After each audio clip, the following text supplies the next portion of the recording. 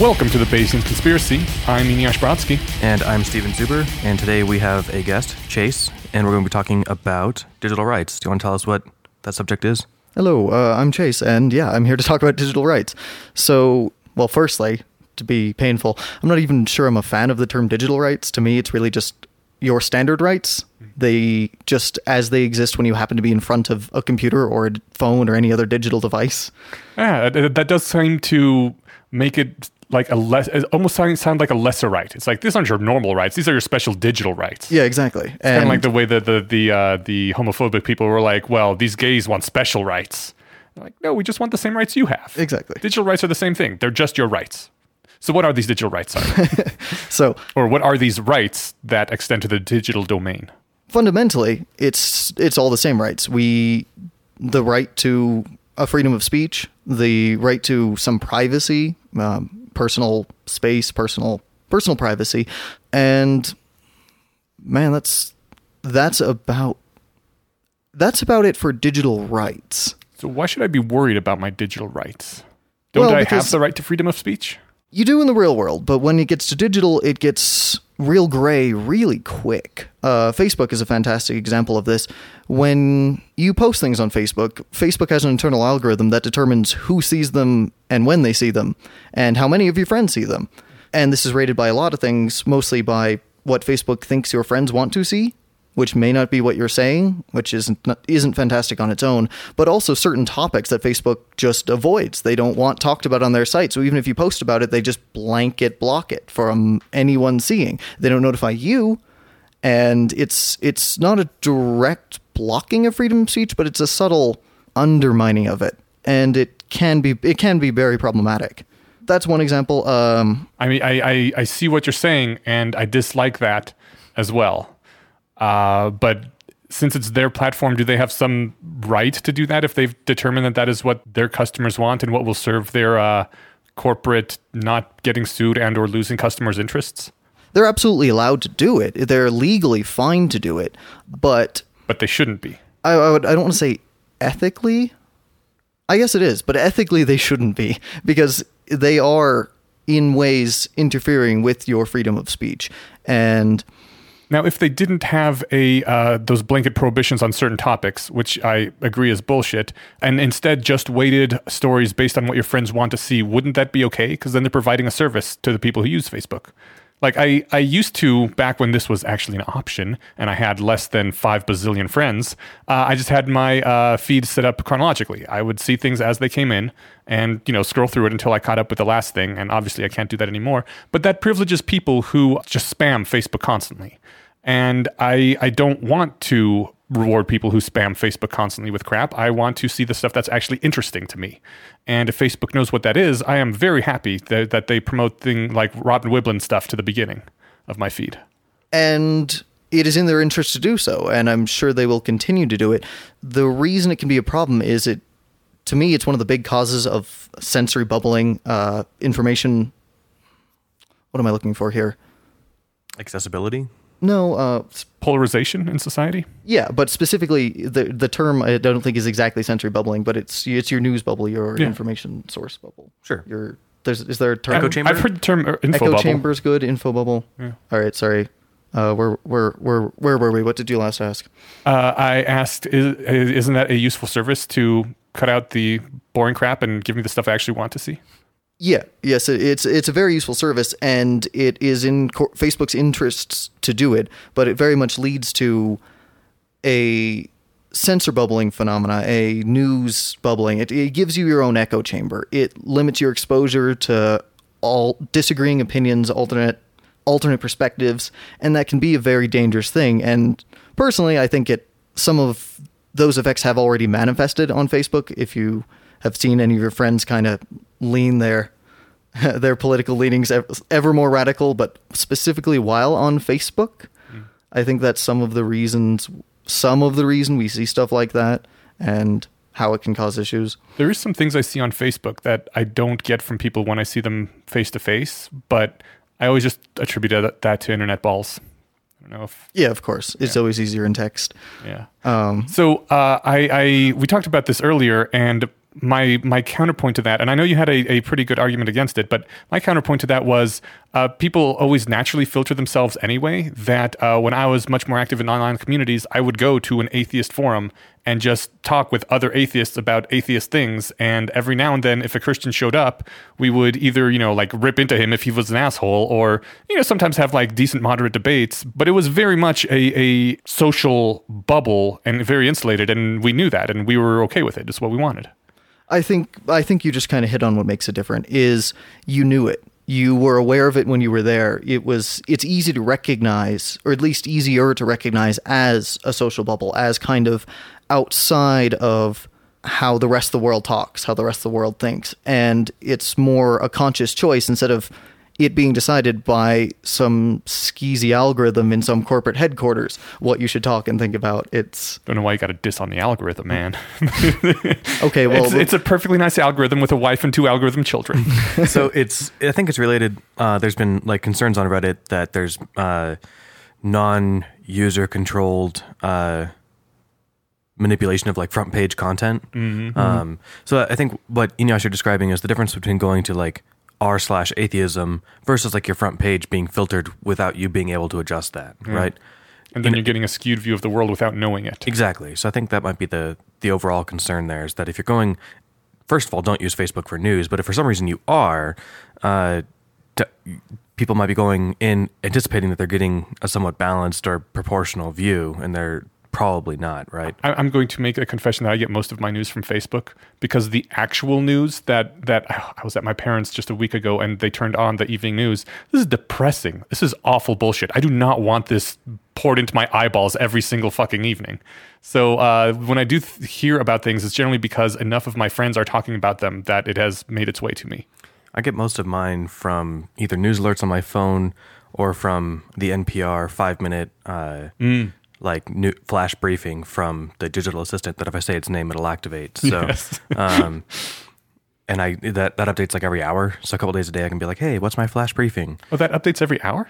Every hour or 2, I think. Oh, okay. I'll start checking it more often. It's kind of cool. Yeah. I like it. But yeah, and then that way, if there's something that I find interesting, I can dive into that. But yeah, you're right. Sitting and just watching the news, that sounds like a nightmare. Yeah. So I guess moving away from like Facebook and Reddit, there were some other really interesting examples of how a consumer's right to either possess information or own information that they've stored digitally, or manipulate information or other stuff digitally. Well, I totally want to get back to that, because that is super interesting, but I don't want to move off Facebook just yet, because what other option do we have for mass communication with our friends? I mean, the whole point of a social network is that more people are on it, the more useful it is. And so pretty much you're stuck with the best one, or the largest one. Well, yes. And optimally, there would be I mean, do we just have to put pressure on Facebook through legal or social means to not be dicks? Is that our only choice? The solution, I actually don't know what the solution is. The solution is to spend as much time as you can with companies that aren't doing this. If there's any alternative, if there's any other company, any other way to do this, whether it be even just a group messaging app to keep in contact with people, there are a few very small open source projects that easily accomplish most of Facebook's useful side. But as you said, it really matters who your friends, what network your friends are on. If they're not there, it's not of tremendous value.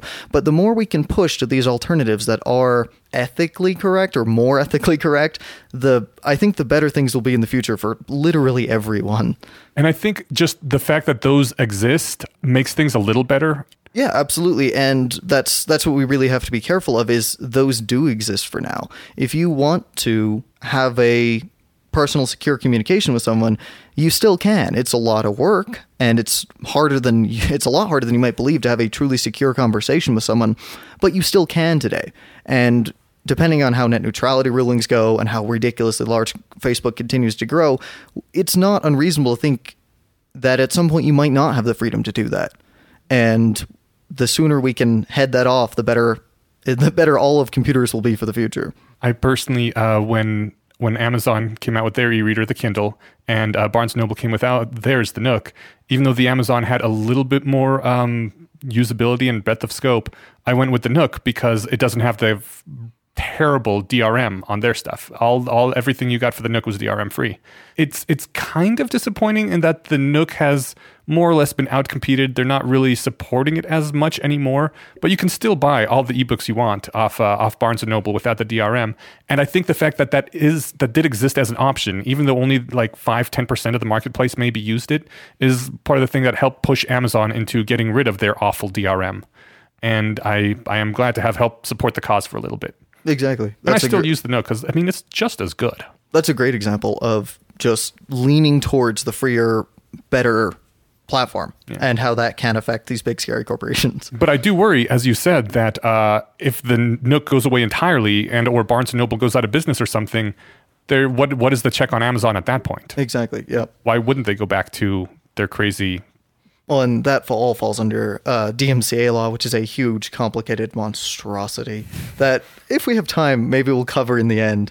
But it's one of the big things that interferes with your own your digital rights and your access to your own software, to your own hardware, and to truly. It's one of the things that really limits you from truly owning and controlling your own machines. Yeah, it basically strips away what rights you have to your own stuff. It says that the things you have are not actually yours.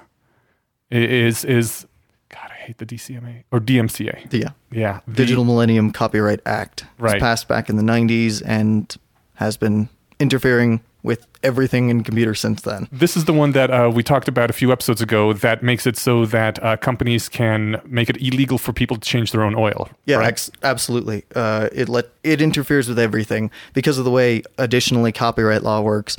You can put DMCA on, say, most anyone here has a computer. A phone. If they are listening to this without a computer, I am very impressed. It means someone has gone to the trouble of putting it on tape and handing it to them. All right. Everyone has a computer. And there are certain parts of that computer that you bought and you own and you have in your possession right now that you can't look at legally. In fact, most of it, the entire operating system, the word processor, possibly even the web browser you're listening to this on if you're not on Firefox or Chrome, most of Chrome is open source, that are illegal for you to look at too hard, for you to investigate too hard, just for you to look into it is against DMCA law. Even though you possess it, you own it, and even more so, there's even hardware inside of a computer you own. There are certain chips that run mysterious black box code that you aren't allowed to look at because of DMCA law, even though you bought it. The thing that really irritates me more than anything else is that you don't own it anymore. You don't own your stuff. You have paid money for the things and you're in physical possession of the things, but legally the ownership belongs to someone else and you are this person that they are deigning to allow its use for a limited period of time, which they could yank away at any time if they wanted to. Exactly. And there's a famous quote from Richard Stallman that says, either you own your software or your software owns you. Richard Stallman is a big advocate of open source software. It's a very transparent way to build software so that you know what's in it, so that you can't have either state actors or big corporate actors controlling how your software works and what it does instead of you controlling how it works and what it does. Exactly. Like, so I use uBlock for my primary ad blocker. Yeah. And what I like about that is that it's open source, and I haven't gone and looked at the code myself, but the idea is that other paranoid and savvy internet users can, and if there was something fishy about it, they would say, hey, look at this, and that's not the kind of access privilege that most people have to most of their software. And that's kind of terrifying. I wanted to get a clarification on something really quick. You said word processors have occasionally black box code areas. Well, all of them, except for a few very open source projects. What on earth would they need that for, unless it was explicitly for something nefarious? Well, for even wider, let's say all of Windows specifically sends back every single keystroke, mouse movement, and occasionally contents of screen to Microsoft. Ostensibly lets them debug and help improve the operating system for the future, but it's one of those things that can be very dangerous if that power were to be abused. I had no idea it sends that much data back to Microsoft. It was a fairly big scam when Windows 10 came out. It's new in Windows 8 or Windows 10. They've started doing that. And it's obviously not all of them, but it can happen whenever it wants to. And they have a legal right to that. And they do. Because that's the type of product you have purchased. Mm-hmm. And there are alternatives to that. There are open source operating systems that don't do this. The Linux project is, Linux. It's a huge huge computational framework that most servers on the internet run because it's actually secure against not just Microsoft, but even against state-level actors. You can trust it not to be reporting to them because it is entirely open source code. It's improved by the community. It's watchdog? No, it's what's the term I'm looking for? Audited? It's audited by the community, and if there was anything fishy in it, more than likely someone would catch it, or more than likely someone would have fixed it, because that's the other advantage of open source is usually almost anyone can post improvements. If you see something wrong with it, if you see a security vulnerability, anyone in the world, they can submit the code to improve it themselves, which would be in their interest if they're running this open source code, which most anyone on the internet is. So it's a very good way to do things. You sent me a fascinating article about the importance of transparency in code. It was the pacemaker article, where a woman with a pacemaker likes to go jogging, and at one point she was going up a flight of stairs when all of a sudden she basically couldn't breathe. She started blacking out. It was like her entire body shut down on her. And they rushed her to a hospital. Eventually, they figured out what the problem was, is that her pacemaker went above a certain threshold of heart rate. I forgot what it was, like 120 or 150. And it reset back down to 60 beats per minute, which is not nearly enough to support her body with the level of activity she was at. She was an engineer, so she started really looking into this pacemaker and all the code that runs it and so forth, and found out that not only could she not see the code and not update it, but it had wireless update capabilities, so that the creator or the owner of the pacemaker, the company, could push updates to it without her knowledge and without telling her what the updates did. And she had, first of all, a huge problem with that because she wants to know what the code inside of her body responsible for her living is doing. But also, this is now a vector of attack. If something can be wirelessly updated, it's not just the original owner that can update it. It's anyone with enough hacking skill to get into it. And she did not like the fact that anyone could hack into her heart. And that's a fantastic example. There's someone literally walking around with an implant keeping you alive, and she doesn't own it. Someone else owns it. Someone else has complete control over it, and they can do whatever they want with it. And that's absolutely ridiculous. There were stories a couple of years ago about stuff like that, about pacemaker security vulnerabilities and pacemaker hacking. And all of that's possible because the only people who know how this works are big medical corporation and whoever is sketchy enough to look into how to hack these things. So if, let's say this woman wanted to shut down other people's pacemakers, she might be one of the only people who can, which is dangerous. And if she wanted to legally turn off the ability for her pacemaker to be hacked, she can't do that. No, that would be against the law. Yeah, she can't alter anything inside her body without breaking the law. And that is very dangerous. And that even brings us, as we progress and as our phones, almost extensions of our minds as they are now, but as more and more of that possibility, more and more of that capability can become potentially integrated, potentially implanted in the future, it becomes very dangerous when a part of you isn't under your control. Yeah, like you're wearing a smartwatch right now. We're some years away from not having to being able to attach it without a wristband, right? When that happens, I mean, the biometric data that your Fitbit stores isn't yours. I think you can look at some of it through your apps or whatever, but you don't get to keep that information secure if you don't want to. Your location you don't get to decide where it goes. Yeah. Someone else can access it. It could be subpoenaed by a court. It could be distributed by Fitbit to its advertising partners. You have no idea where it goes.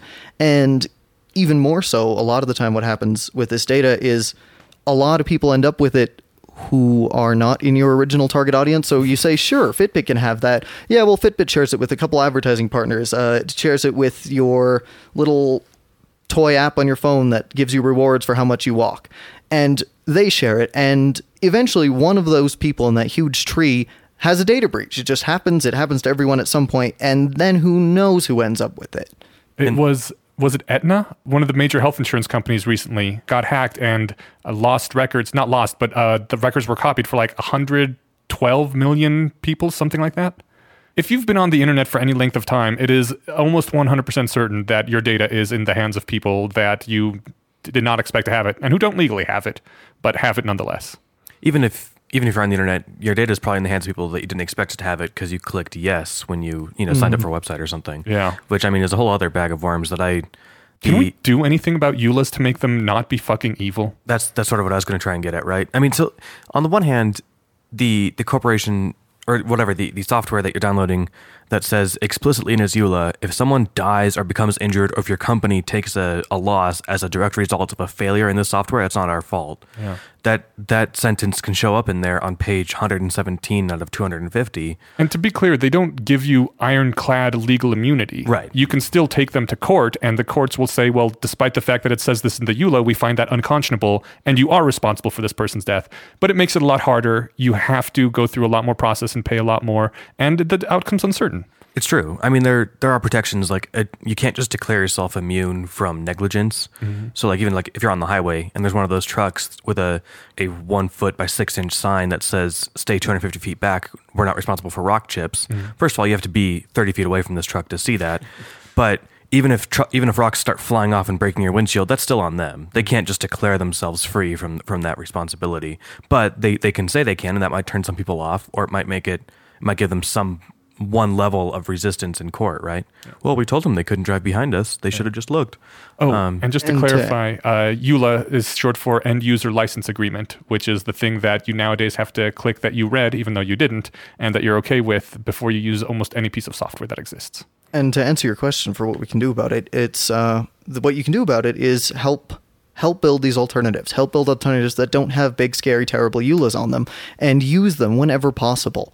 The more competition there is, the more people who care about this, the more companies are going to have to listen to this is the right way to do this. And if they don't, hopefully these alternative projects can be large enough to be usable. Many of them are today. You know, Linux and OpenOffice and that whole branch are huge projects run by probably more than 50% of the computers in the world. I mean, all of Android is a Linux branch. Oh, I did not realize that. And at its core, it's an open, secure operating system, but Android has a whole layer of all of Google's schmoo on it. And because of the way free software works, actually, by doing that, Google has to update the true open source project Android is based off of. It's called the Android Open Source Project, which is a very nice, very secure, not corporate controlled, and not as data leaking operating system you can run on many phones today if you want to avoid that kind of scary EULA, corporate controlling, freedom infringing behavior. And the more people do that, the more pressure it puts on other companies to behave. So some of the terminology being thrown around sounds kind of like fear-mongering. And either can we explain why that isn't fear-mongering, but in fact this is as terrifying as it sounds? Or can we just say, like, for the average user, just to play devil's advocate a little bit, I like being able to go to Amazon and seeing on the front page there, oh, look, an author I like has a new book out. I'm not sure whether even if I bought the previous author's book on Amazon or where maybe I liked it on Facebook or something, who knows. The perception is that even if they do have all this information, they're just using it to try and target ads, which I'm like the only person I've met who's kind of okay with that. No, I love that fact that I will sometimes hear about a band that I like and that isn't very popular coming to my town. Right. I'm like, I would pay for this service. I'm glad I get it for free. Yeah, and that's kind of actually what you were saying earlier, Eneasz, which is this is providing a service. It is helpful, and that's one of the big. That's how these companies. That's how they defend themselves. That's what they say they're doing, and in the large part, yes, they are. It is a very handy service, but to me, they're not nearly as transparent as they should be about this. This should be big red text first when you come on, which is we're collecting all sorts of things about you in very subtle ways. Very technical ways. You know, we can track what websites you go to from here, what you do before you come here, all sorts of things. And they don't really share that. Consumers don't really know that. And people might change their behavior if they did. It surprised me. It's already changed my behavior a little bit when you told me the quote unquote private conversation I'm having with someone in Facebook Messenger is seen not only by me and the person I'm talking to, but Facebook and their system for determining what words I'm going to type next or something. Sure, yeah. And all their advertising partners are going to use that to help target advertisements at me, like by personal conversation, which feels weird. I don't mind them doing that for things I post on Facebook, my wall itself, but the things I'm talking about with other people being scanned as well starts to feel weird. Yeah, and most of those personal chats, as far as I know, I don't think are shared with advertisers yet, but Facebook certainly keeps track of all of them. They use it for all sorts of learning algorithms on what they do. That's actually all outlined in their privacy policy if you read to page God knows what. But it's not only that. In these personal conversations, you also have, well, the keyboard on your phone is reporting back to Google its analytics if you have an Android, or Apple if you have an Apple. On top of that, the operating system on your phone is keeping track of these, and that might be controlled by Google. So now Google and Facebook have it. And if you go even a step further, which not too long ago would have been called a conspiracy theory, as of when did Assange first do his big leaks? 2014? It's been a few years now. I don't remember exactly when. I feel like it's longer ago than that, but who knows? Yeah. It's not super important. So what would have been called conspiracy theories up until quite recently is that literally the government has access to this. There were big reveals on, the whole NSA phone tapping, the metadata collection, the interference with computers as they are. And that's the thing that happens, and not only does it happen, it's incredibly widespread. It is actually extremely difficult to have a truly secure conversation with anyone nowadays, to a ridiculous degree. There was a time, and I think this was known even before the Assange WikiLeaks thing. That was Snowden. Sorry. Snowden worked with Assange, though. Yeah, no, but sorry. Yeah.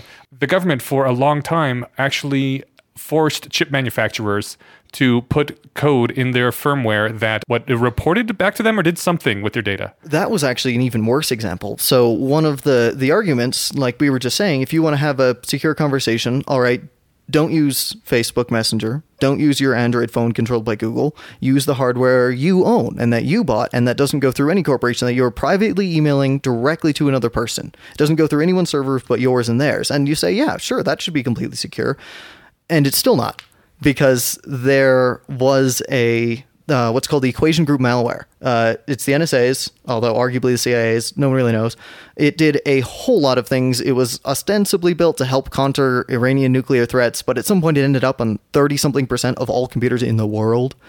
And what it would do is, if it saw you encrypting something, so you could send it securely to someone else without it being read by any intermediate parties, it would weaken that encryption. It would see the encryption key go to the hard drive of your computer and subtly rewrite it. And that's on your computer that you bought, that doesn't go through any server, no EULAs, no nothing, that should be a secure communication, that still isn't. It was literally on the hardware itself. Yeah, it was on a chip. Coming out of the plant that way. Which is, I heard, one of the reasons that many governments now consider it part of national security policy to be able to create their own hardware in the country. Absolutely. One of the only... Because you can't trust hardware that you get from the U.S. One of the only secure computers you can buy today is sold by Richard Stallman at the Free Software Foundation. It's a early 2000s ThinkPad. It's one of the only laptops that doesn't have a huge block of mysterious code running in a chip you have no control over and aren't allowed to look at. Lest we come off sounding like conspiracy theorists, we'll link to all this stuff on the episode description. Yeah, just because my first time being exposed to this, I'm just like, this sounds like, right? It sounds like you should be wearing a tinfoil hat. This right? can't be real. This can't happen in a real functional society. Now. It was reported on at NPR and various news media outlets when it became known. And even more recently, as of this recording, just a few days ago, WikiLeaks has posted a bunch of, as of yet, technically unverified leaks about CIA internal operations that detail CIA's extensive research into interfering with automotive computers, into interfering with hardware manufacture for personal computers, and a huge set of spying tools to interfere with what should be secure communications between you and another party. So what is it that they do? What do you mean? Well, the new one that just came out on WikiLeaks. I'm not sure I can answer that. Okay. I'm not sure I know enough detail. It just came out just a few days ago and I haven't read all of it. But the newest one was a set of tools, a set of data collecting tools, mostly. So for places like Facebook that either have this publicly or privately shared, or for Google, a set of tools that can let them scour everything accessible to compile as much information about a single person as you can. So you say, oh, it's not bad Fitbit has this, it's not bad Facebook has this part, it's not bad that my Alexa has this part of my history. But you start mushing that all together and you can come up with a lot of information about a person they may not have meant to share. And a lot of the more recent tools are that, but that even stacks with the additional information they have from what should be secure computers. I've got a fun tie-in. Since you name-dropped the Amazon Home Assistant, the one in the corner activated and was listening, mm-hmm. I remember reading something a few weeks ago, maybe a few months, where it was either an actual terrorist or a suspected one. Somebody was trying to get as much conversation as they could from Amazon that was stored on their Amazon Home Assistant, the Echo. I don't want to say its other name because it will start talking in the background. And they were, as far as I could see, unable to. So like Amazon just really didn't store much. Like, so when you use the activation word, it'll store what you say after that until it starts processing what you said, and then it won't save anything else, at least that anyone could find in this one thing. Yes. So firstly, there are many things that could be captured because the keyword isn't just Amazon Home. As you guys know, you have one. There are a couple of things that can wake it up. A fair number of words that can wake it up accidentally. Ooh. Home is one of them. Is it? Right. What about assassinating the president? Well, ostensibly, according to Amazon and the EULA, no. But as crazy as it sounds, we don't know if that's the only thing running on that. You don't have the right to look into it and make sure the only software running on it is Amazon's. Yeah. For all you know, anyone's could be. It could be a compromised system by a kid down the street or by a foreign state, and there's really no way to know because you don't have control over it. You have to trust that Amazon kept it secure and that it's in their interest to do that. And Amazon might not even know. And they might not have a real strong incentive to work really hard to secure this because no one cares. No one raises an issue about this.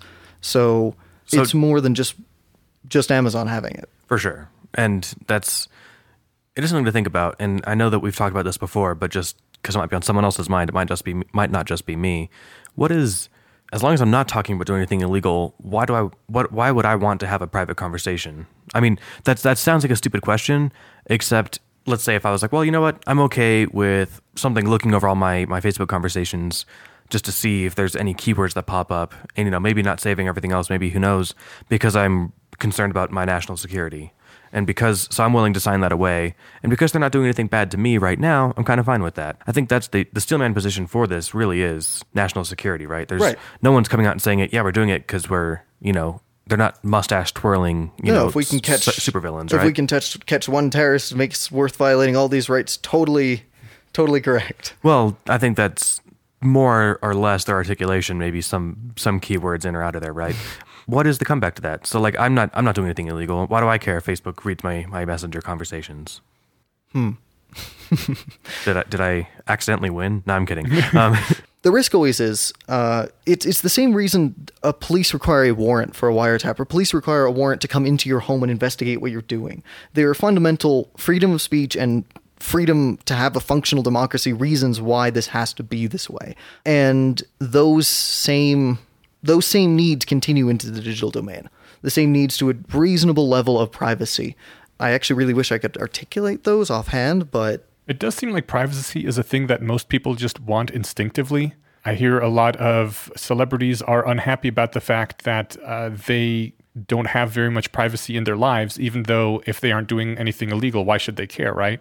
But it does feel like the same kind of thing where if there's a cop standing in your house at all times watching to make sure you aren't breaking any laws, someone could say, well, if you aren't breaking any laws, what's the big deal? You got nothing to hide. But on the other hand, just having someone there constantly with the threat of violence in case you fuck something up can be extremely stressful. And I would assume, even bad for your health. I completely agree with you guys. I just wanted to get that conversation out there. No, I think that's a really good question. And I wish I could better come up with the term for why that's so dangerous to have that police officer always standing in your living room.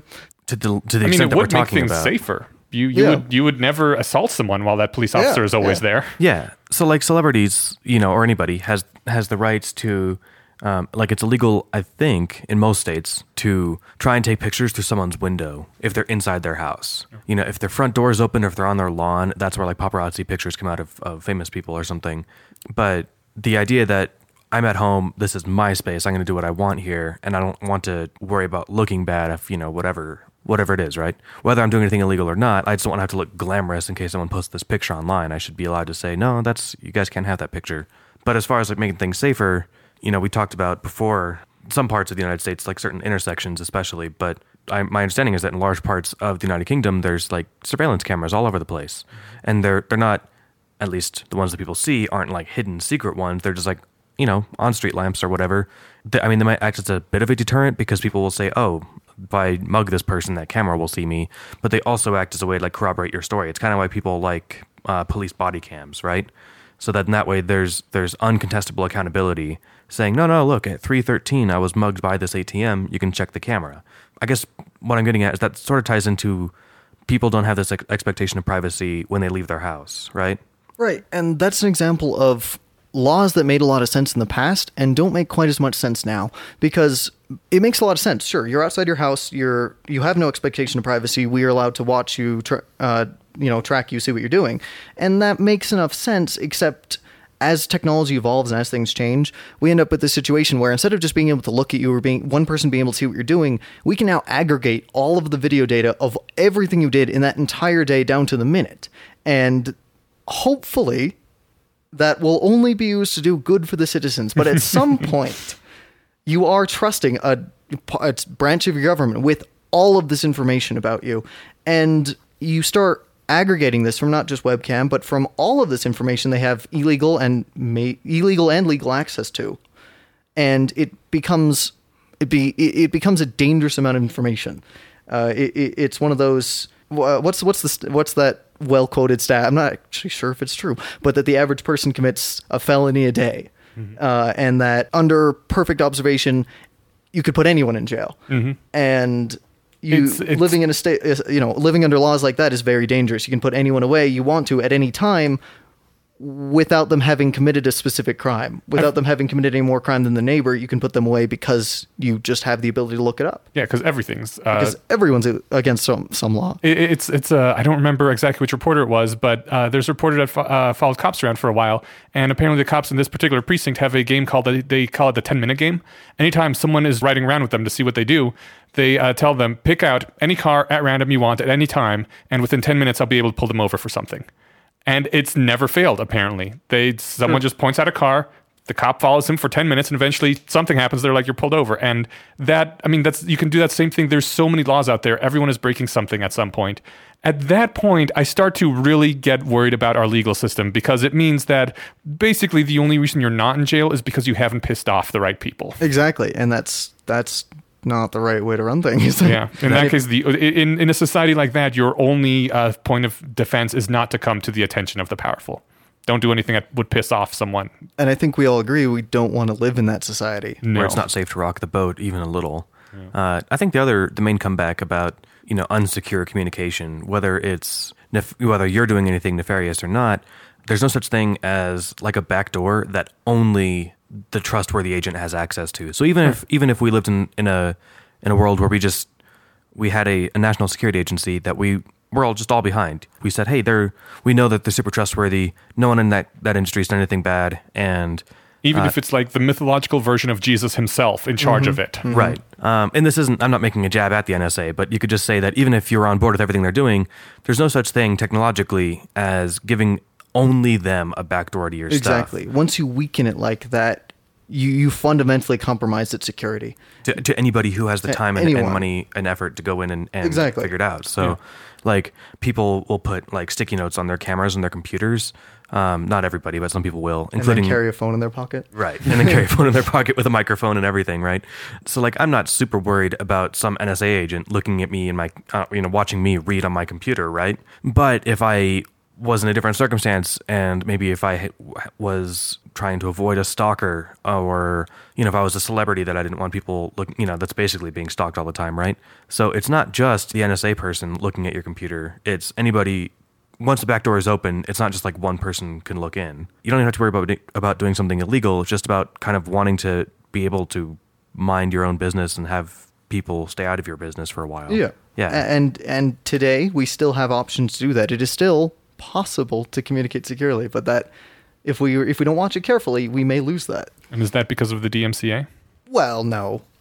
I mean, to some degree, yes. It's one of the things that makes it easier to enforce, but it's just because of the way communications move today. As everyone moves up to Facebook and off of their own personal computers that you control, it becomes harder and harder to do. You move to Android, you move to... As more and more computation is done in the cloud. Exactly.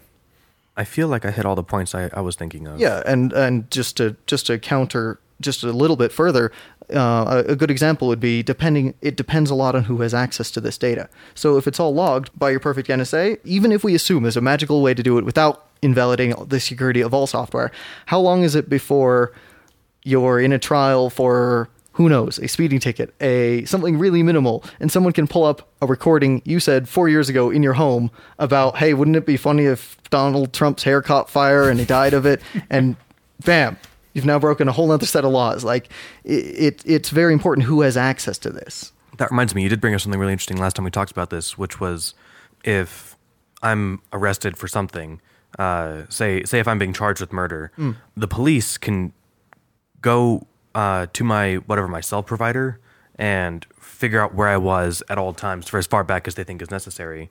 But it's apparently, you said it was either way harder or impossible for like my defense lawyer to do the same thing. Yeah, because a lot of police agencies not only can go subpoena that from the wireless provider, which may or may not have it, but a lot of them now recently have been deploying their own, basically it's a hacking device. It's a fake cell tower that your phone can connect to as it drives by that they own, and they say, oh, look, this cell phone's right here. And because of the way the E911 system works, your phone will report its location to that fake cell tower immediately.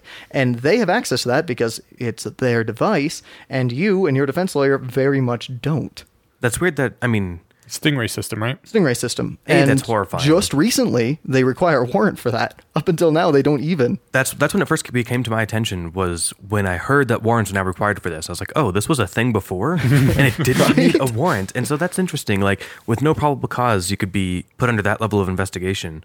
And what to me really blew my mind is that the prosecution can go get this information pretty much really easily. I guess now they need a warrant, but I mean, that's not super hard to get depending on what the warrant's for. But if that information could exonerate me, I can't get that from my lawyer. I mean, that's insane. Because if that information's out there and it's from my stuff, I mean, this is what really drives me. That's really what drives this issue home for me. This whole umbrella of digital rights is that if my phone can tell me, yeah, at 3:30 last night, Stephen was in fact at home watching Netflix and playing, Clash of Clans on his phone, we can see everything from where he's at. Therefore, he couldn't have committed this murder in 2 cities over. But that blows my mind. Yeah. Why isn't that information easy to find for my defense? I mentioned this earlier when we were talking. The one that I find really crazy is again, it's a pacemaker one. The one where a guy is being charged for insurance fraud for burning down his own house to collect the insurance. There's recording of him calling 911 saying, my house is on fire, blah, blah, blah. And they're all worried about putting on a pretty good show about it. Police went and accessed the data from his pacemaker, and they saw that his heart rate at the time was not very elevated. It was basically a resting heart rate. And they said, look, there is no way someone who's actually panicked about a fire happening has a heart rate that low. He is probably not even in the house at this point. So they're using that as part of their prosecution, that he very obviously was not actually in panic or fear for his life. And if you were to try to do that the other way around, you aren't going to get your pacemaker data from the company that holds it. You don't have the power to subpoena them and get that and be like, look, you say I was murdering someone at 2 a.m. last night, but here is the data from my pacemaker that shows I have a resting heart rate and I was probably asleep at that moment. I certainly was not stabbing the shit out of some dude.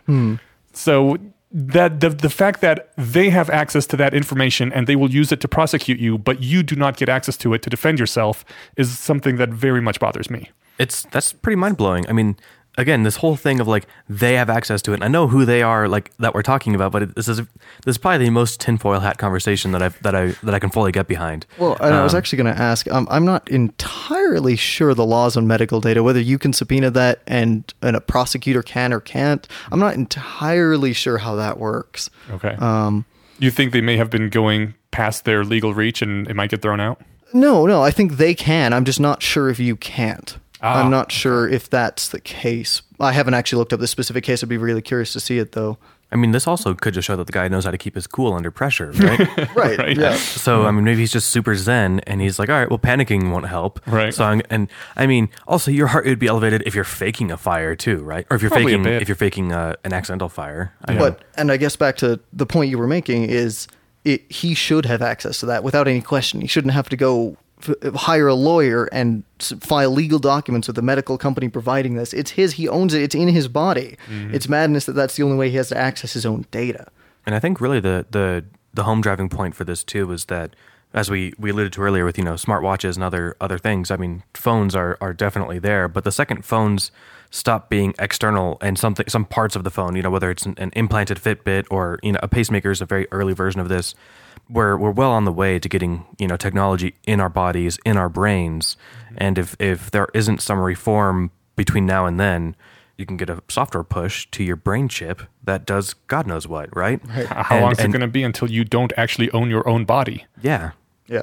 Some corporation has legal rights to it, and you have to abide by whatever they decide. Yeah, that's terrifying. The most invasive thing that I can think of as far as brain stuff is they can treat Parkinson's with like a deep implant that does, I think it activates dopamine. Yeah, the deep brain stimulation, low voltage things. Exactly. I'm trying to remember what it's called, but it's out of I'm just not finding the word. I don't know if that's even the kind of thing that has remote update capability or not. I wouldn't want it to. Well, I wouldn't want it to either, but I mean, it's one thing to acknowledge that if for whatever reason there's a better version, for example, that first woman with the pacemaker, the idea that for whatever idiot reason it has a governor at 120 beats a minute or 150, whatever it is, and then it just tanks to 60, that sounds like a bug. And it probably was a bug. Yeah, so like the idea that they could fix that without having to crack my chest open sounds great, right? But I should be fully in the loop. And the idea that that kind of reasoning and privacy on behalf of the product owner, not you, could work for something like a brain implant is kind of terrifying. I mean, you remember how much people, I don't know if you remember, but I remember how much some people I know freaked out when Windows pushed the Windows 10 update onto their computers and they didn't want it. They wanted their old Windows still. Like, how much worse is it when a company pushes their update into your chest when you didn't want it? Or worse, Microsoft, for whatever corporate interest, whatever corporate reason that's not yours, they could decide, oh, we're done with Windows, off. And then it's not in their interest to do so, but the fact that they legally can is worrying, and it should be.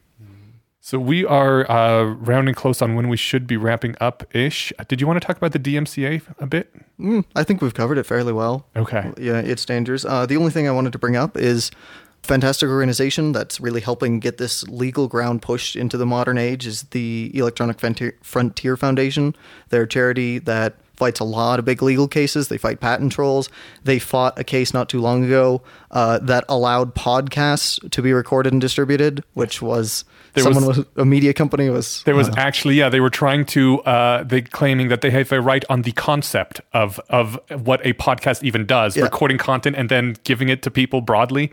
Then it was fought because someone managed to find back like in the 80s a group that had made just a cassette tape recording of sort of like a podcast, on a cassette tape, and they would record, lots of copies of it and then pass them out to their friends and various subscribers across the city or the state. And the EFF was like, see, precedent, this company was not the first one to do it. It was this small group in Kansas or wherever. And but the fact that for a little while, it was the very concept of a podcast was in jeopardy. Something that is so simple and fundamental and not something a corporation can claim they invented, was madness. My favorite example of patent trolls, and I can't remember which two corporations were having a peeing contest about this, but it was who owns the tablet.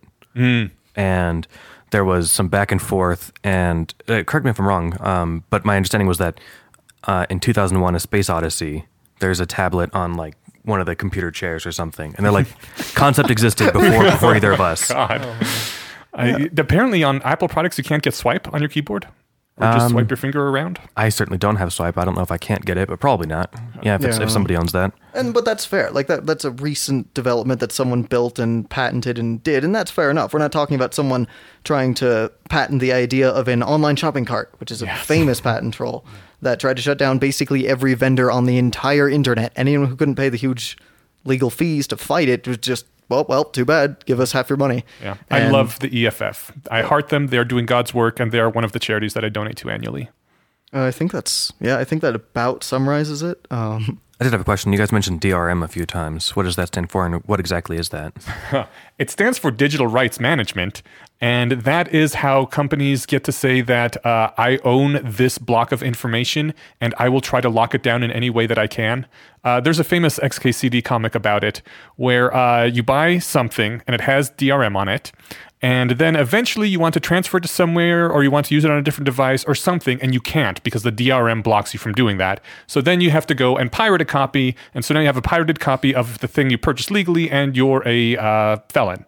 Or you can just pirate it anyway, and you have broken the same laws and you have the same product, but you haven't paid the money for it. So it's basically a way to punish people who have legally bought a product. Yeah, the is what it comes DMCA down is to. a subset of DRM. Okay. Yeah, actually, I remember back in the day when I still bought DVDs, I had to use a piece of illegal software to burn it onto my computer so I could put it on my mobile device. DRM is what makes it so that if you buy a book, or back when they were using DRM on their stuff, if you buy an electronic book from Amazon, you can only read it on an Amazon-created device or an Amazon-licensed device. If you leave the country and they notice that because your device pings their servers all the time, and you go someplace where they have not allowed you to read the thing, they will delete it off your phone. Oh, that was that case that you mentioned before. Yeah. Yeah, they will just take stuff off your thing. So what is, okay. And it makes it really hard to access your things sometimes. A lot of DRM is just shitty. and we haven't even gotten into, especially in future tech, you talk about consciousness expanding phones and how much you offload onto them. Yeah. And then it starts to get even worse when you're, a significant portion of how you think, where you store a lot of your data, isn't under your control. It just gets so much worse, so much faster. I mean, you don't have to remember nearly as much as you used to anymore. You just have to be able to find it again on the internet. Mm-hmm. The Google is like outsourcing of your brain now. It is a repository of lots of information. Well, a lot of that, is done, I guess, even more literally than that, too. I don't know how many, I have 1,000 or so pictures on my phone, right? Mm-hmm. And so that way it's kind of a record, it's a much more detailed record than what I could remember myself. So I'm sort of outsourcing that memory, right? Yeah. So I can go back and get it later with more reliability. For a kind of visceral example of what we're talking about, imagine if every time you crossed a border, you got on a plane, every time you're pulled over by a police officer who's like, all right, let me see all of your phone. Mm-hmm. I want to see every picture you took. I want to see everywhere you've been. I want to see every text you've sent. Every sext you've sent 48 hours in the last, all of recorded digital history. Yeah. And you can see even today, just the way we use phones now, how bad that would be. And it will only get worse as we use them for more and more things. Yeah. Your phone links to your Gmail, your phone links to your Facebook, links to everything that is you. Yeah, exactly. And you don't have to be a criminal to not want a cop to be able to see your sex, right?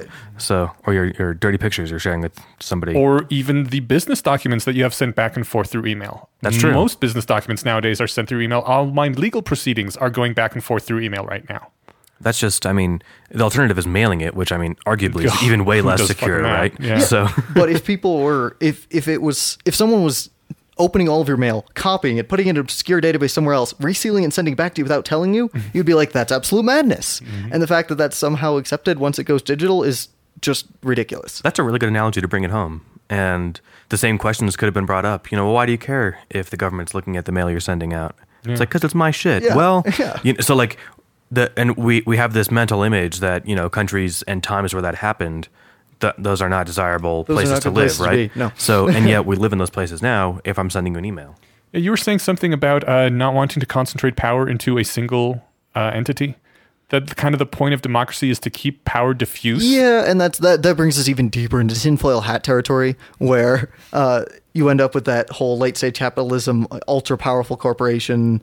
What sci-fi author built an amazing world out of that? Neil Stephenson built an amazing world out of ridiculous capitalistic cyber dystopia. Are you talking Snow Crash? Among others, but everything in that universe, yeah. Yeah. And Snow Crash was kind of awesome. The world in Snow Crash was awesome. Yeah. The story was horrible, just so bad. But the world is amazing. Wouldn't it be kind of neat to be able to move to a gated neighborhood that had different laws from the neighborhood the next one over, so you could choose what laws you wanted to live under? Yes. But at what cost? I haven't read the books, but I'm assuming that there's some monkey paw side effect here where it's the ultra far out liberalism. Fire starts, and 3 fire trucks are there in seconds because they each own their own satellite that watches for fires, right? And they all walk up to you with a clipboard and bid. All right, I'll put it out for 10 grand. I'll put it out for 5, and that's not a terribly efficient way to run a government. We're well into just talking about fun books now, but yeah. Anything else you guys want to talk about? I feel like we covered a bit of this. We talked about ways to combat some of these problems. I think I'm out of questions. Donate to the EFF. That's great. And the other place you were talking about was FSF? Yeah, the FSF. Well, the FSF built a lot of the free software we use today. They're big advocates for it. But the biggest thing is just be aware of this. Be aware of what information they're collecting. Voice your opinions. Tell companies you don't want this done, and choose the companies that do it the least.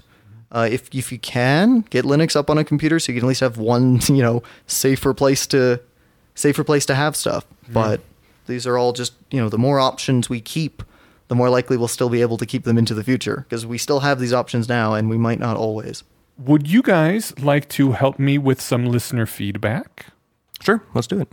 Chase, How does that work with the guest? You can weigh in for fun. Yeah. Okay. Yeah, your own opinions. And now, listener feedback with special guest star Chase Barkley. Guest star. I feel so honored. So this is from Gad Bibe, on the Reddit. In defense of Aristotle, it occurred to me that you might not have checked the claim that Aristotle didn't check his claim about women having fewer teeth. So I looked into it some more. My first finding is that Aristotle, accidentally or not, might be correct. The mean number of teeth is slightly lower in women due to a higher prevalence of hypodontia in women of European descent. It also came across this essay on Aristotle, and it links to an essay called Rescuing Aristotle, which makes the good point that when Aristotle made his claim about women having fewer teeth, he said, it is well known that women have fewer teeth due to observations that people have made. Like, he was basing his claim on actual historical observations at the time. And also the average number of teeth people had back before dentistry was probably highly variable. In a lot of his writing, it's pointed out that he is fairly up on empiricism, even if he doesn't personally do it. And the author of the essay made a great point saying, asking the reader personally, if the reader is male, do you have a significant other in your life? So, Stephen, do you have a significant other in your life that is female? Yes. Have you ever counted the teeth in her head? No. Do you think she has as many teeth as you do? I do, but now I'm going to... So, when you said that someone actually checked and that there might be some truth to that, I had to suppress laughter. That's hilarious. And if that's true... something that's only possible in the modern world to do. Well, I mean, but it could be that if he did check, if this was a quirk of like Europeans 2,000 years ago, if that's true, that's hilarious, because I always use that as my example of him not being a good empiricist. Yeah, but no, I mean, I will count her teeth when I get home. I think it's a good example of people being kind of hypocritical, because I have also quoted that, and yet of the various people that I have been intimate with, I have never counted their teeth. And I simply accept that the professionals in our society, the dentists and the educated people, have counted teeth and know these things and have transferred this information to me correctly. And so I'm basically going on the exact same assumption that Aristotle was going on. Shit. That the professionals in his time knew what they were talking about. That's amazing. Okay, well, thank you for pointing that out. And I will look into that and see how that looks today. We have from Googleplex Byte, also on the subreddit, free speech isn't necessarily the optimal means of achieving the benefits its supporters espouse. As an ordo-liberalist, I feel a system of competitive speech would be superior, which was kind of mind-blowing to me that there is a competitive speech system. Ordo-liberal theory holds that the state must create a proper legal environment for the economy and maintain a healthy level of competition through measures that adhere to market principles. Similarly, it holds that the state should not just create a system that allows a free exchange of information in the form of free speech, but creates an environment for competitive speech. The belief is that an optimal competitive market for information would be the best means of providing perfect information. This is relevant to the stance of balancing free speech against hate speech, as another tenet of an optimally competitive market is having no negative externalities. Which is a damn good point. Hate speech has some negative externalities, right? So in a competitive market for information, hate speech would be information with negative externalities. Thus, it would be the duty of the state to eliminate it or to offset those externalities through a Pigovian tax. And Pigovian tax, for people who aren't familiar with the term, is a tax on things that have negative externalities to account for that and pay back the people who are harmed by it. I mean, that sounds like, especially given the context of today's conversation, like a very slippery slope.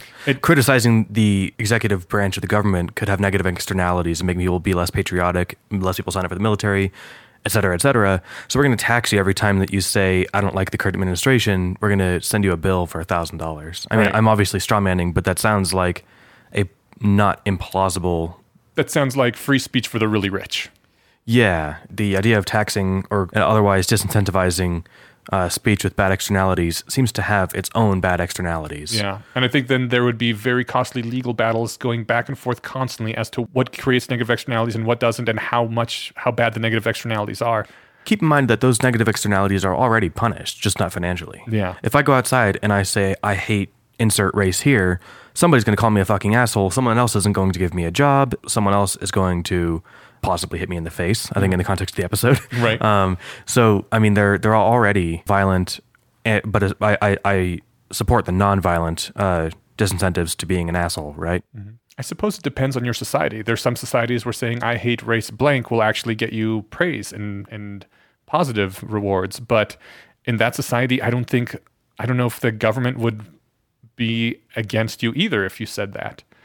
I mean, I guess it comes down to forging a decent society and the fact that we don't necessarily trust a distant, large, powerful government to do it for us. Yeah, I think that's sort of the takeaway, at least from my perspective as well, right? So yeah, it was a very neat thought, and I kind of like it because I'm a fan of markets and obviously a fan of governments doing things to correct for massive market failures like negative externalities. But it seems like that would be very ripe for abuse for anyone who wanted to stifle speech. That's what I'm wondering, is that the externalities of controlling all of that or punishing it systematically seems like would have enough downsides to make it not worth it. Mm-hmm. It's possible that it could work, but I think that it would be a bigger shift to get all the way there from where we are now than just to basically do what we're doing now. Also on the whole punching Nazis thing, Not Without Incident says, it's not clear to me when violence is appropriate or necessary avenue for social change. Can everything be achieved nonviolently? It doesn't seem to be what we've seen historically, with many positive changes requiring at least the threat of violence, which I think I touched on as well during that episode about how I feel like the Black Panther movement made a big difference for the civil rights. And it does seem to be the case that there does have to be a threat of violence to change things, which is really unfortunate and sad. And I don't want to be on board with violence because of that. But I don't know. How do you feel about this? Chase, Stephen? No? Can you paraphrase exactly what the... That it seems like just demanding things non-violently often doesn't work, and there has to be some threat of violence as well. Oh yeah, that's sort of change. That's sort of where we came down on in the feedback episode, right? That the example, I liked the one with the Trail of Tears example, or like Japanese internment camps in the 40s. I mean, at some level, just saying I disagree with this isn't enough, and I think people are going to have to draw their own lines to when they're ready to pick up a weapon and go violently defend with their beliefs. I'm not equipped for myself to even anticipate where I draw that line. Certainly where I would say you should draw the line here too, right? I guess the main thing we're saying is that this line is the place where the line is being drawn currently at. It is okay to punch anyone who identify as a Nazi is a bad line, and we're trying to push against that. We're saying put your line a little bit further down the road. This is not a good place for it. This is leading to too much wanton violence. Yeah, that's where I would come down now. I mean, obviously the comeback we kind of already talked about, which is this is just nipping it before it gets worse, right? But I mean, if you're going to start punching people for slippery slopes, I mean that's also a kind of scary dystopia, right? Yeah. Not Without Incident goes on to say, I think the idea of guilt by association is really important here, or maybe it's collective guilt. I want to be clear that I would never advocate punching someone that just voted for a policy I don't like. On the other hand, I do believe in collective guilt in the sense that entire groups of people, even those who weren't alive or voted against something, can still benefit from horrifically violent action, i.e., reparations are a good idea. This seems relevant because one problem you pointed in violent action is assigning guilt and also assessing influence. If someone is a literal Nazi but essentially powerless, what good does resisting them do? In these cases, ignoring really does seem to be the best course of action. When it comes to politicians or judges, as you referenced in this episode, things are a bit trickier since they have some power, but the individual share of any action the government takes is fairly minimal. Obviously, a dictator is the other extreme, and direct action against them would make sense. Again, I don't think it's an easy line to draw. I have an interesting personal situation when it comes to benefiting from collective guilt of benefiting from horrific violence. So he makes the case of reparations, which I don't want to get into because I don't have a well-formed opinion on that. That's a whole can of worms. I don't want to touch it until I've thought more. But in my specific example, my grandmother was in an area of Poland on my mother's side that was basically had been overpopulated. Over the centuries, the land there had become more and more densely crowded, and when my grandmother inherited her land, there was just barely enough land there for them to eke out a living and to feed themselves. she was freaking out the entire time because there was literally not enough land to divide among her children. And I mean, we are talking like literally a peasant economy. Her option was to give all her land to one child and he could live and survive and the rest would starve, or split it up equally between the children, which is what the social norm was in their society. And then all of them would slowly starve as they can't make enough food to keep living forever. And this was like a major source of worry. She would go to bed every night thinking, what the fuck? How are my children going to live? What's going to happen? And then World War II comes around and a large chunk of land to her left is depopulated. The Russian government comes in and says, hey, you people over here, you're going over to this area of Poland where there's plenty of land and where all the Jews and Germans and other people that used to be there are dead now. Their land is yours. And she's like, oh, thank God, no one starves. So I am alive today in part because of the fact that she was gifted land from the government due to the horrific violence of World War II. And I don't know what to do about that. Like, I live in America now. My mom is alive because of this thing happened, but who do I owe money to? Like, what? I see how I benefited. I'm glad I'm alive, but I was born in 1980. Should I send a check to some family in Europe that their grandfather was killed? I don't know what this whole... I don't like the collective guilt thing because it doesn't seem fair to me personally, I guess, is what I'm saying. Yeah, I never liked the idea that you're responsible for what your ancestors did. Like, how could I be blamed? I wasn't even alive. Like, if I'm benefiting from it, I'm wary of those arguments, right? So, like, I mean, I have an ancestor who lost a thumb in fighting for the North in the Civil War and probably damaged his livelihood. And, I mean, so did someone cut him a big check? Or, you know, his descendants, because now his family wasn't as wealthy as they might have otherwise have been? Like, that sounds like a bullshit thing to say. I mean, that I guess it's never really been clear to me how to divvy those things up.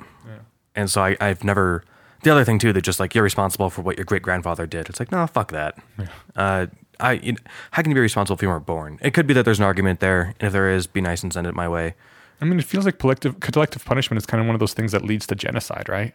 When we had Alonso Fife on earlier, one of his strongest arguments is that the difference between a civilized society and a barbaric society, one of the major differences, is that a civilized society assigns guilt to who is guilty and spends resources and a lot of effort into making sure that the guilty are punished and the innocent are not.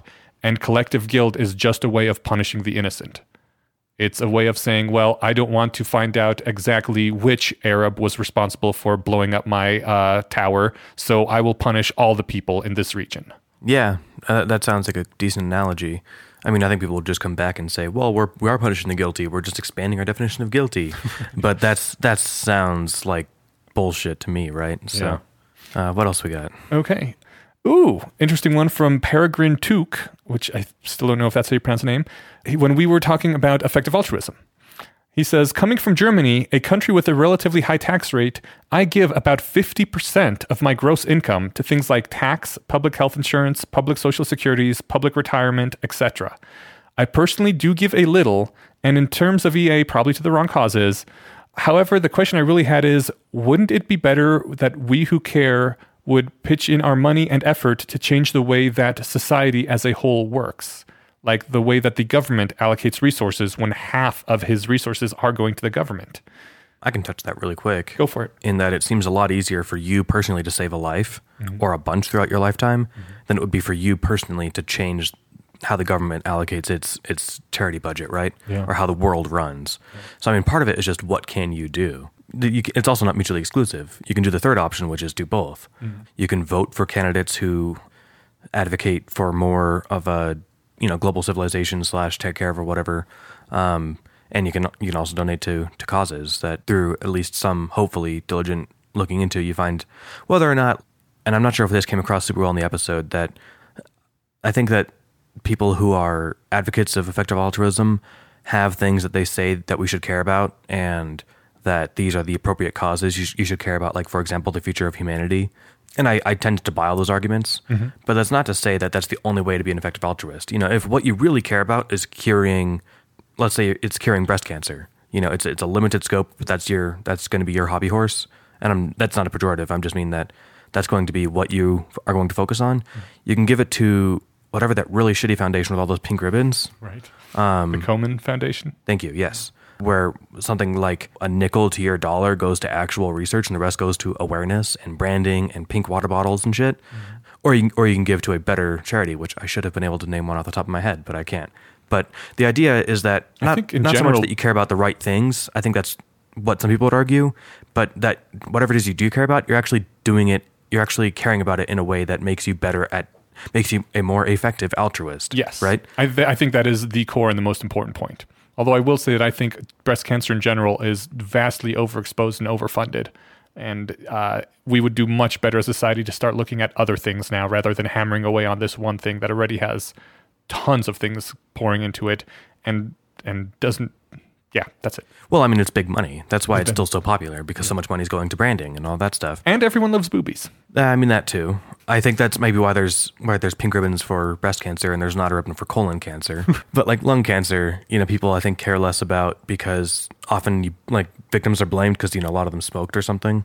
I think that really the takeaway is just be the best altruist you can be while focusing on the causes you care about. If you care about the environment, find what specifically you think you can do to make an impact there, right? So yeah, I know that there's been a lot of debate in EA communities about whether systemic change is a good use of resources or not. And the side that I tend to come down on is that for every $1 trying to pull in one direction, saying that this is a good idea, let's pull society this way, there's going to be $1 pulling in the opposite direction, saying, no, let's move society in towards this instead. And to me, it feels like a very big zero-sum game where a lot of money is being burned on both sides, getting nothing accomplished and just keeping the status quo, which is one of the reasons I personally think that systemic change on the government level is not very efficient. But I mean, I don't know. On the other hand, if you didn't spend that money, then would only the opposition spend money and pull things their way instead? Sometimes it's worth it just to pull away from an undesirable outcome, right? Yeah. But the cool thing about that is that has the question of whether or not donating to causes that are advocating or working for systemic change is successful. That is an empirical question. Yeah. Information will come down on that question one way or another, and then we'll know what to do. And if it does turn out that that's the best way to do it, real effective altruists will start donating to that instead. Yeah, but a lot of people seem to say within the effective altruist community, let's not fight against each other on these social issues and instead focus on things where we know that we won't be fighting against each other with money and all going together at the same thing. Like no one is for keeping malaria around. Right. So that makes it so at least you aren't burning money fighting each other. Let me ask a question you guys may well want to edit out. It's only tangentially relevant to this question. I've been looking for a framework, a way to calculate with even a modicum of reliability to apply future weight values, I want to say Bayesian values, specifically on things in the future, on future returns that are longer term. Like the example we were fighting about, which is irrelevant, is all right. We can assassinate the heads of these big oil companies, or however it happens, we can shut down this huge big oil company, right? And we can say, all right, 5 minutes that saved no lives. We were at negative, and sure, 10 years we might get back to positive, but we have to rate those 10-year futures so much lower than we're rating these lives now because it's not certain. Is there a simple non-textbook requiring answer to that, to weighting future? Lives are a difficult one. Let's not say lives, but to weighting future money to now money. Like it always comes back to the economic argument, and I don't know. You probably don't want this in user feedback, but no. That's a great question. If anyone out there has an idea, please email us or post something and let us know. I personally do not. I think a lot of it depends on how stable your situation is. If your government looks to be on the verge of collapse, then obviously you should be spending a lot more right now to get the most use you can out of your money while it's still worth something. Whereas if you think the situation will be very stable and you trust society to honor the money you have in the bank as actual money, then you can think on a much larger timescale. Yeah, I guess that always my big question with effective altruism is how big can I reasonably put my timescale?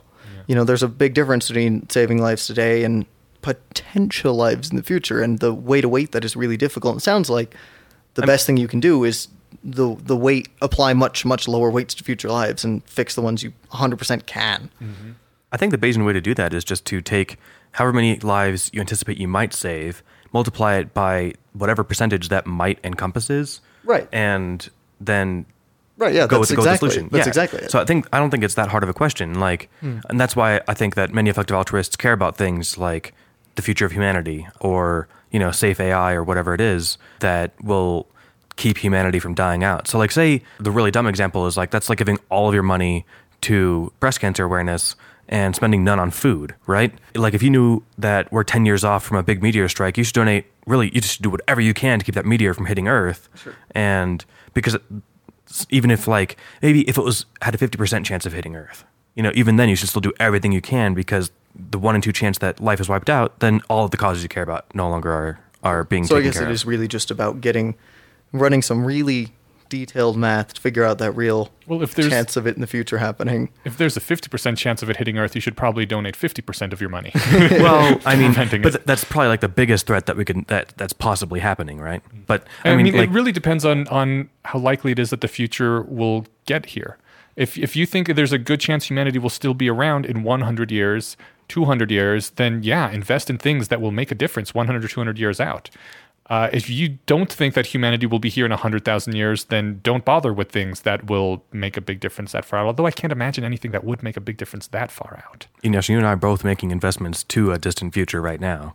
We're both signed up for cryonics on the small percent chance that we arrive in a desirable future. We Yeah. both think that's worth like $100,000 now. 100 years out, there are a lot of things I can think that could have effects 100 years out. Most medical research. 100,000. Oh, I'm sorry. No, like even cryonics, I expect to pay off way before 100,000, or Agreed. else not at all. Yeah, no, I agree. But like, that's the idea, is that you take whatever your expected outcome is, which is really, for me, approaching infinity, or not even infinity, but you could say it approaches 100 trillion, whereas the average 100-year lifespan can go up to like 5,000. And so just the idea that you could live a better life and a longer life if awoken, what was the word we liked back then? If you're revived from chronic preservation in a desirable future, the expected positive outcome is huge. Yeah. And so it's worth, whatever, $27 a month right now for me, right?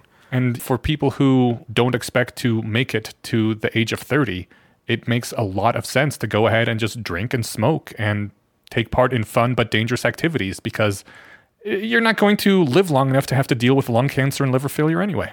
Who's expecting not to make it to 30? I know a lot of people, not personally, but I know of people in inner cities who don't figure that they'll make it to 30. Oh, that sucks. Yeah.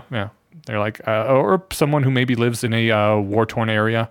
There's a good chance I won't live that long, so fuck it. And I don't know what specifically you're talking about, but it seems to me like, well, I could spend all my money on booze or cigarettes, or I could spend all my money on a good pair of shoes and just walk out of wherever the shitty area is, right? Yeah. Well, my brother was in the military, and one of the jokes in the military is I should quit smoking because these things will kill you. Because when you're in an actual active duty zone, like my brother was in Afghanistan, that seems like the most far away, stupid thing to worry about. That's a fair point. But I mean, he's not in there anymore, right? And he had to quit smoking, which is a pain in the ass, and a lot of people don't. Yeah. So maybe he should have been a little bit more future-minded at that time. Yeah.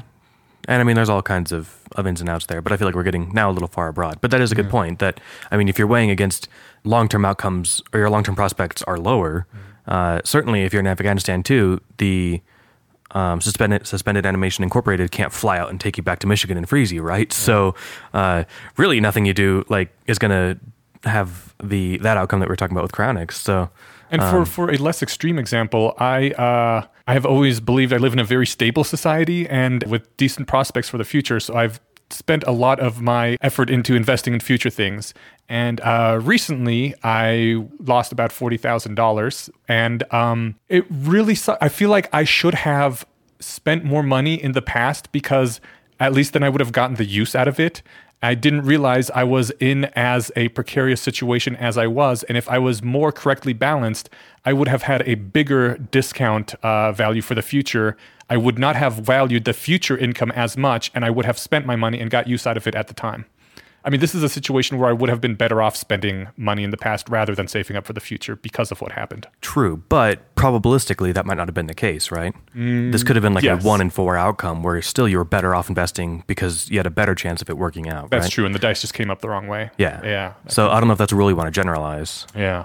but it does suck. And But I mean, it did really clarify in my mind that there is a good reason to have some discount for the future, because the future isn't 100% certain. Sure. And if the future is anything less than absolutely 100% certain, there should be some discount for future results. Yeah, I mean, cryonics is not my best bet for living forever, right?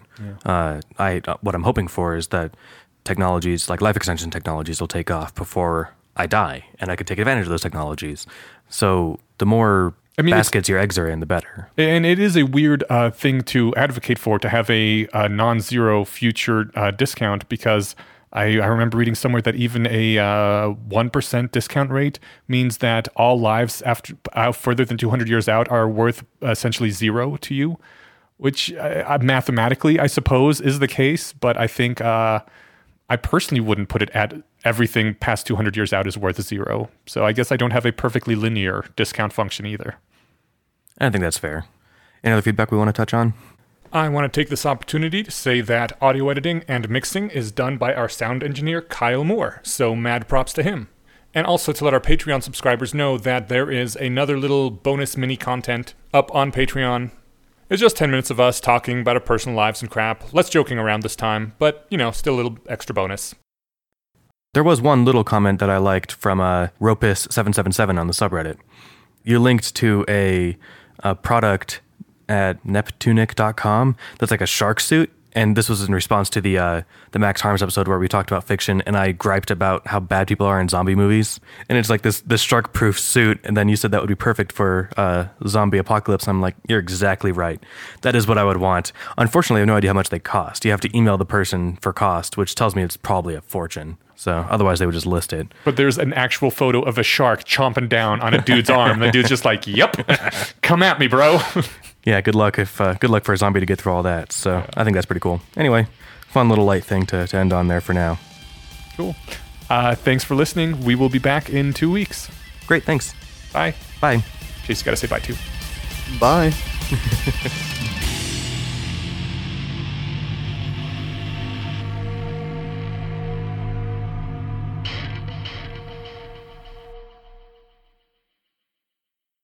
I'm going in blind. Fuck it. Let's do this.